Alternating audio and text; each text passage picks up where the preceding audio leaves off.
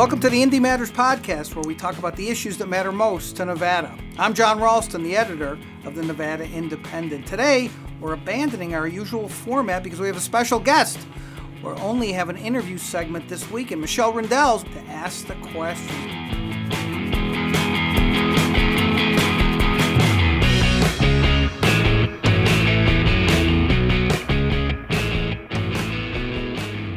Welcome to the Indy Matters podcast. This is Michelle Rindels, reporter for the Nevada Independent. I have with me today Rachel, who is currently on probation. Yes. And Rachel's probation officer, Gianna. Hi. Welcome to the podcast. Thank you. Thank you. So we're going to talk today kind of about issues that face people that are on parole and probation, re-entering into the community, what the state is doing, what's new, and what can be improved. So now that we have you here, Rachel, I'm wondering if you can tell us a little bit about your journey, how you got into the probation system. My journey is basically what Nevada needs to fix right now, and that's mental health. I'm bipolar, OCD, ADD, and I wasn't diagnosed until late in life, and I self-medicated along the way. And in and out of jail, which out here, that's where I learned exactly what the issues are. I mean, in Nevada, just last year, they were, I think, 51st in mental health, and 19% of Nevada adults suffer from mental illness, and 67% don't even get treated. And the national average is 60 or 56%. So that's a huge issue when you're last, and then for getting treated, you're 10% lower than the national average. Like, there's a huge issue there. Do you feel like while you were going in and out of jail, you were getting treatment there that helped you get stabilized? In jail? No, not at all. Mm-hmm. And almost 90% of the girls that I was in there with suffered from mental illness. And they were in there because of drugs, basically, because self-medicating. You know, there's such a stigma attached to mental illness that it's like, you know, you're just kind of thrown away with society. And this program, the DRC, they took someone like me and, you know, saw something, and that's what we need. You know, you just need one person to see something in you that, I mean, I didn't see it in me for a really long time. So Rachel referred to the DRC. That's the Day Reporting Center. It's a new facility in Vegas. It's in downtown. It's this, you know, 2-story building that's kind of been refurbished. They've got computers there for kind of a computer lab going on, and they've got rooms where people can take classes that are 90 minutes long, right? Mm-hmm. And they can get connected with other resources to kind of help them stay on track. They have Job Connect, set you up with housing, healthcare, and basically like rehabilitation, sort of, mm-hmm. to get you back into society. Mm-hmm. And like I've seen both sides with probation. Unfortunately, I had one probation officer who treated me like a statistic and didn't want to see anything in me. And then on the flip side, got Officer Griffin and the Day Reporting Center, and it's crazy how it's completely different, mm-hmm. you know, in the same system, you know, with probation, parole and probation, how some people can be totally different than others. And that's what the state needs. It's not all about funding, which, I mean, that's a huge thing, obviously. But what I want to really stress is they need people and facilities and good people who can see the person behind the addict. Mm-hmm. Tell me about leaving jail and what was provided the most recent time. What was there to meet you on the other side when you walked out of those doors? Well, my mom was there every single time, but there was a lot of fear until the final time that I walked out. It was a revolving door because I really didn't care, because I knew when I got out, nothing was going to change. and I was just going to go back to trying to fix myself my own way, which obviously didn't work for a really long time. So, but this last time, I walked out and, there's hope. Mm-hmm. And then they get you plugged into the DRC at that point? Well, I was kind of plugged into it several times, but I didn't do the program at all. I didn't care. But this last time, they actually fought for me with my mom to get into treatment, and that showed a lot to me. It's like these people are strangers, and they're fighting for me, and I wasn't fighting for myself anymore. Gianna, you met Rachel at some point along the way. Tell me about that first encounter and what you saw in her. Oh my, our first encounter, it was crazy. She fought me tooth and nail. It was a long battle. I believe we started in like December, and I was trying to get her to come in, and she would, okay, I'll be there, and she wouldn't show, and we'd get her, someone would bring her in, and she'd test positive, and all right, we're going to have you do treatment, and she wouldn't, come back, and we'd go looking for her, and she'd disappear again, and, it was just like an off and on, and we'd arrest her, and, I'd go and I'd say, okay, so we're going to bring her back, and we're going to try this again. So we did this about twice. So the second time the third time is what did it. No, the third time. Yeah, you're it right. was 3. The third time, we put her in the Salvation Army, and there was some issue, and they let her go. So by this time, we had so many ups and downs with her, and we had been working with her for about 5 or 6 months.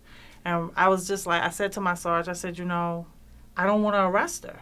And he says, yeah, neither do I. So our program director at Sentinel, he says, I don't either. So we were scrambling to try to find a program to put her in. And she didn't have a private insurance that someone would take. So it was just like, what do we do? So we're on the board. The program director of Sentinel, Justin Lynn, and myself, we're on the neighborhood council for East Valley Family Services. So we had to go to a meeting with them, and we were like, okay, we need to talk to them and see what we can find. But we thought about it, and we said, well, American Addiction had came in, and, let's see what they have. So we called them, and they were like, well, we only take private insurance and self-pay. So when Justin said it, she screams out, we'll pay. And I'm looking at her like, you don't even know how much. Just shut up. So she goes, no, we'll pay. And she's not even listening to me. So he goes, hold on. He's like, it might be kind of costly. I don't care. We'll pay. So he gets the information, and he goes. You see his face light up. And she was like, I don't care how much it is. So he says, all right, we'll get back to you. So he tells her, call her mom, and we give him the information. Her mom comes down there, and her mom pays. So we leave. Justin and I leave to go to our meeting. We get the phone call that they came and picked her up and took her. So we just looked at each other and was like, are you serious? It was $12,000. It was a Solutions. Solutions. They took her to Solutions. We told her, if you mess up, we are going to give your mother the handcuffs to personally lock you up and throw away the key. And, it was really hard for her mom, and she's just like, I don't want to see her go to jail, but she needs help. And we did. We pushed, and we made sure, that we told her, you have to stop. So we supported her with that decision to go into Solutions, and we went down there. We even went and seen her, my sergeant, myself, our program manager. And when she saw my sergeant standing in the hallway, she looked, and she turned around, and she went to run. And then she said she thought about it, and she's like, I didn't do nothing. And she came and she cried, and we talked to some of the staff there, and they said she's been phenomenal. You know, she finally realized, you know, I'm worth it. You know, and ever since then, you know, she's been positive. She's just been on the go, you know, trying to better herself. And she has her days and she struggles, and I say, no, you know, you just got to keep your head up. You know, each day you have to wake up and say, I'm going to fight this battle, you know. So we're at 156 days. And that's the thing, like, when did you ever think that you'd hear a probation officer talking like this? You know, and I think that's why originally I fought the program so hard, because I was so used to people just pushing me aside, you know, as like another bed to fill in jail, basically. Finally, I realized that I am worth fighting for, and that's why I go back and forth, like, you know, why do people want to talk to me? Why do people want my story? But I kind of feel like I can sort of be the voice for other guys and girls in jail that are silenced right now and don't have anyone to talk to.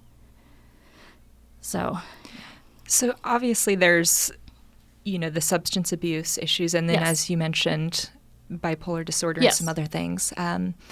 How does Nevada need to be helping people with conditions like that, and to ensure that you're staying on track? Well, number one is the legislature needs to prioritize mental health in Nevada. Ranked 51st. That's absolutely ridiculous. And then 10% higher than the national average as far as people getting treatment for their mental illness. And the jails are just full of people suffering from mental illness, and that there needs to be funding. Like I said, the legislature needs to put that on the top of their priority list right now. And from those times that you spent in jail, what was it that you saw? You said there were a lot of other women that were dealing with mental health issues. Probably 95% of the girls that I was in jail with. And I mean, everybody was there basically for drug-related crimes, for testing positive because they're on probation or getting caught, you know, with drugs on them. But then they come into jail and start to kind of find out that maybe something's wrong because they medicate you in jail. So it's that is what needs to be addressed first. What's the plan that you guys have been working on? I mean, you said we're at day 156 of being sober. Yes. What is the long-term plan? I imagine probation's going to be continuing. Yes. Right now, we're focusing on her staying sober, staying clean. Staying on the right combination of medications. Right. That's the number one. For her mental health and, you know, some of her other health ailments, we have to be careful because, you know, certain medications can cause her to test positive, and we have had that issue. But we've been working with her. We work with different counseling agencies, so she signed some releases so that they can work with her doctors to make sure that they're giving her the medications that won't allow her to test positive. So that's one start. Next, we're working with trying to help her integrate back into society, work, housing, because she lives with mom, and I know she's driving mom batty. Reestablishing family connections, making sure that she is making the right decision. So she's taking MRT, which is moral recognition therapy. One of her things is making the proper decisions. She's a very friendly, outgoing person. So sometimes she's too friendly with people. So right now, like I told her, just focus on you. You know, you can't help everybody until you help yourself. So we just want her to stay focused, you know, and worry about getting to her next level. But she's military. She's former military. So we're working on getting her back on that track and getting her into a place where she's able to venture out to the next phase in life, living on her own and not worrying about, am I going to fall off or anything like that. We do have some codependency issues, so we're working on that as well, but when she comes to the office, if she needs to come in and sit down and vent or, express some things that's going on, being there to listen. And many of us in the office are there for her, when she becomes frustrated, giving her that word of encouragement, letting her know it's okay. You're going to have those bad days, but it's up to you. You have to make that decision. And they're they're like that with everybody in the program. Right. And it's not just her. Yeah, exactly, I mean, it's just, it's all across the board. Right. I tend to take on more people. I've just become the one. I call them my projects. And because she said to me today, another young lady says, "What is she doing here?" Same thing you're doing here, and I'm doing the same thing. I'm talking to her mom. I'm getting on her case, and she's just like. It was just another girl that I was in jail with. Same story, and just a revolving door. Yeah, you seem to enjoy your job. I love what I do. I love to see people do good. And mental health is an issue. And it needs to be addressed. Addiction is an issue. Many of these people, this is her first crime, her first big thing, her first felony. It's not a felony. That's right. You're a gross misdemeanor. Let me get that clear. You're correct. I apologize. Her first gross misdemeanor. It doesn't make her, this lifelong criminal. People make mistakes. She was in an addiction. She committed a crime. It doesn't mean that she has to be treated like, she's the worst person in the world. So let's help her get her life back in order so that she doesn't become a felon, so that she doesn't become a 5, 6, 7, 8, 9, 10-time felon. All it takes is a little bit of compassion, and a little bit of assistance to get them back on track. Is it going to help everyone? No. Am I going to be able to save the world? No. One step at a time, one person at a time. If we can help one here, one there, you're on your way to doing something. And that's what it's all about. Well, thank you so much for taking the time with us and sharing this story of hope, I think, for a lot of people who are in similar situations. Thanks so much for your time. Thank you.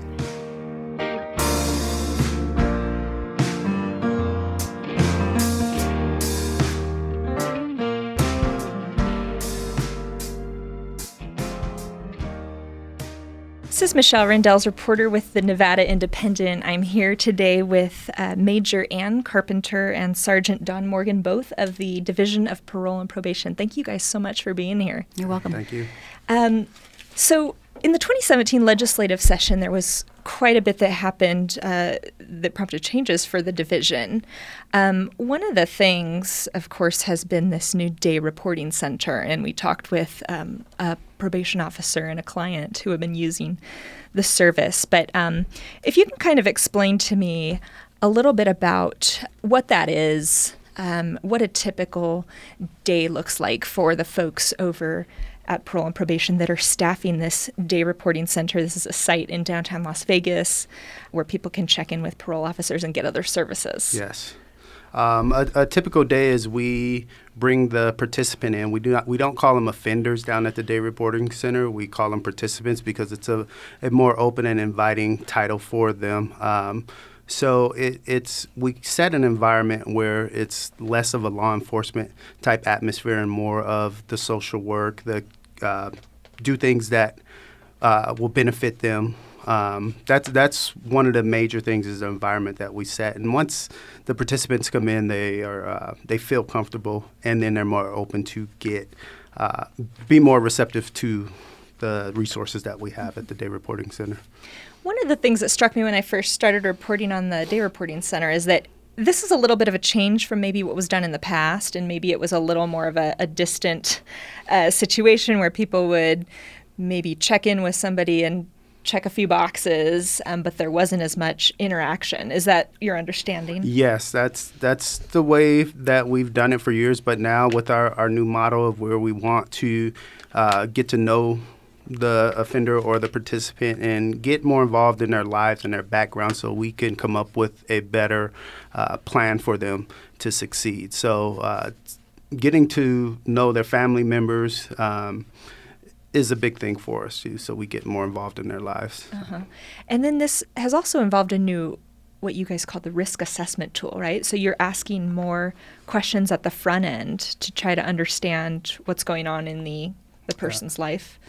Correct. And the new scoring tool, let me just back up. Our original scoring tool was from 1979. And so when everybody hears that, they're thinking, oh my goodness, it's so old. And it is a little bit antiquated. However, it's a validated tool that we've used, and the legislature gave us funding to have a new scoring tool. So with this new scoring tool, it's from Ohio. And when we adopt it, it'll be the NRAS, Nevada. It will take over. It won't be ORIS, but NRAS.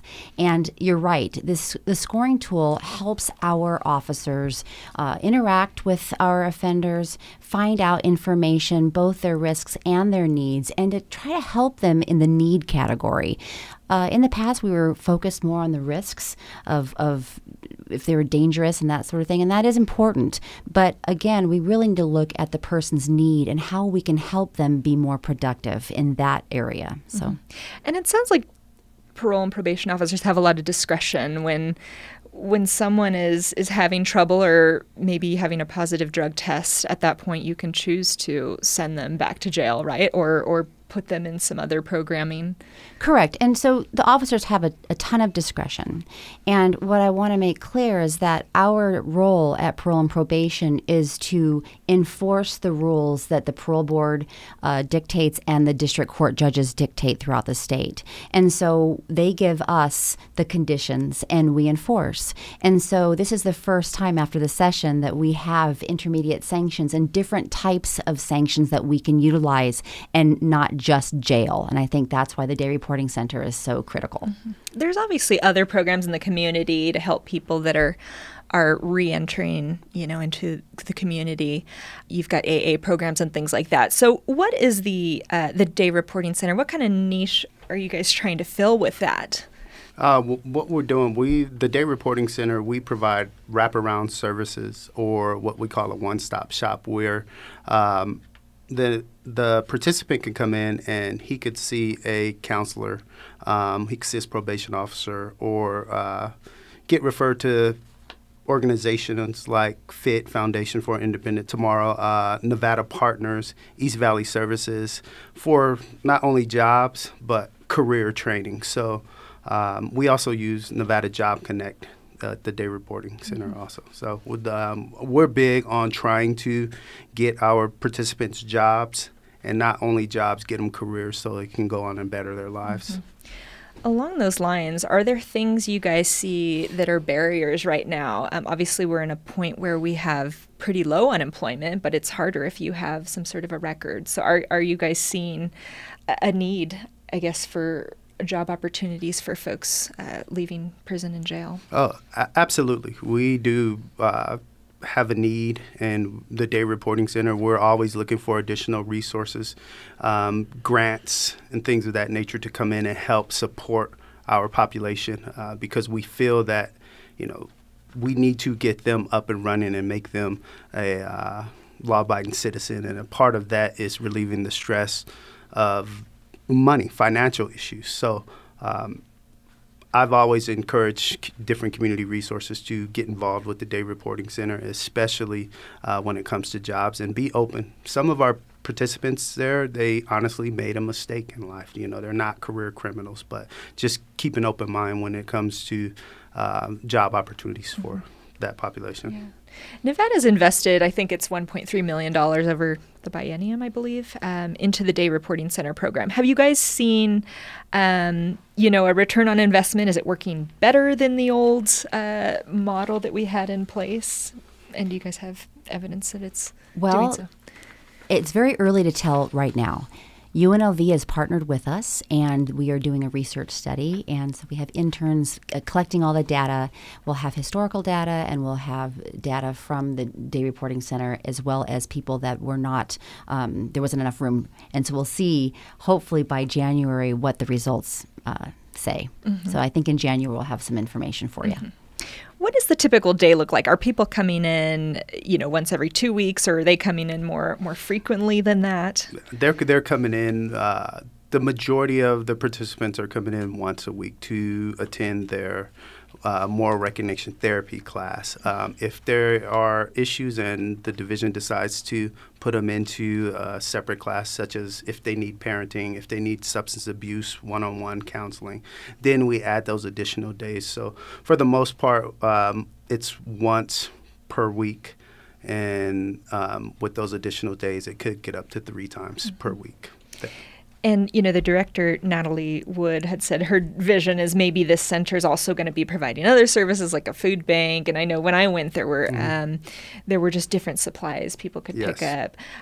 What other services are there available now at this point at the center? Oh, wow. Okay. At this point, again, we're working with Nevada partners, right? And they're doing an excellent job with getting our participants into the culinary school. We've had tremendous success with their program. East Valley Services, who are individuals or participants who do not have driver's license or IDs or birth certificates, they're doing a great job of getting these people these needs. And FIT, Foundation for Independent Tomorrow, they are awesome in getting our participants jobs and things of that nature. So we're providing those wraparound service. We're absolutely happy with what we have right now, but we're definitely not satisfied when it comes to services. So again, I always reach out to community resources to say, hey, come and support our program, because we're showing great results right now. We've been operational for about 10 months now. We've had 54 participants who have graduated our program, and our program takes about anywhere from 6 to 8 months to complete. So we're rolling, and we're experiencing tremendous success. What does it mean to graduate from the Day Reporting Center? I imagine that's not always meaning you're done with your probation, right? No. So it's not. It doesn't mean that you're done with your probation. It means that you successfully completed the moral recognition therapy class or any additional classes that we referred to you. In addition to graduation, they have to complete 20 hours of community service, and they have to show a pattern of compliance while in the Day Reporting Center. And based on the totality, they get a certificate of achievement, which we like to have a big ceremony for them and graduate them in it, and it seems to keep them on that positive vibe. Moral recognition therapy, can you explain that to folks that haven't been through the program? Okay, so that's just it's a cognitive behavior, and I know that's wordy also, but what happens is it teaches the participant how to make decisions when it comes down to addiction, when it comes down to anger management or impulse control. So the moral recognition therapy helps them assist with decision making. As people that work every day with a population that's struggling with mental illness or a criminal record or different things, what are the recommendations you guys have that Nevada needs to be doing to help this population? Are you talking mentally ill and drug addiction and those types of things? Especially that group. Well, I think for me, on a higher level, I would love to see Nevada look at transitional housing of some sort. When people come out of prison, they really need some place to go. 2 weeks, a month, sometimes isn't long enough for someone to get their feet on the ground. I'd love to have some wraparound services for these people in the sense of they get out and they don't have clothing, they don't have food, they don't have any basic necessity that we all probably take for granted. Mentally ill offenders, I would love to have some kind of support, whether it's a brick and mortar structure or just a place for them to go and give our officers resources. We don't seem to have enough resources for that population. And then with the drug addictions, I think that if we could have more training to find out about addiction, and then not only have training, but to have more sanctions that would assist them. Putting somebody in jail because they're addicted to drugs isn't the answer. Maybe more detox centers so where they could dry out. There's a lot of ideas out there. It just depends on where our society wants to go with it and if we're going to receive the funding. Mm-hmm. Yep. And I agree with the major on that. There is a lack of resources, especially for our mentally ill population. We still have to address those needs, and it's a struggle for parole and probation because sometimes it backs us into a corner where jail is the only opportunity to save them from themselves because of the lack of resources. But we've been working to develop those programs, and ultimately we have to have some of those major grants come in here and assist not only parole and probation, but the mental health community as a whole. Mm-hmm. Mm-hmm. Yeah, and it's something when you're putting people in jail, the state's paying, $140 a day or something? Yes. To keep people there when perhaps a mental health solution would be better, more appropriate. Yeah, so.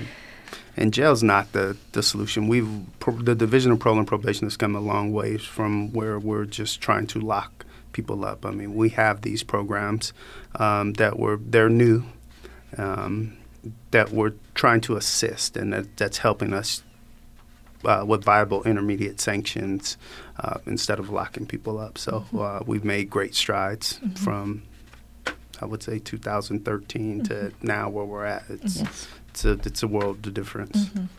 We're almost out of time, but I'm hoping you guys can tell us a little bit about parole and probation jobs and what that job requires, what it entails. I hear you guys are always hiring. So we are always hiring. Some of the qualifications are you have to have 2 years in customer service or a military background. In addition, you have to pass a physical PT test, and then you'll go into an interview where you'll go and interview for the job. If you pass the interview, then you go into background. You pass background, then you go into the academy. So the job is it's a great job. I love it. I have a huge passion for it because I get to work with the community that I work with. It's more of a law enforcement / social work type job. So we do have the law enforcement capacity, but the social work aspect of it is what I thrive on. Mm-hmm. So yeah, it really sounds like you guys are doing social work a lot of the time. So, well, thank you guys so much for taking the time to explain what's new in parole and probation and how this new day reporting center is working. Really appreciate your time. All right, thank you.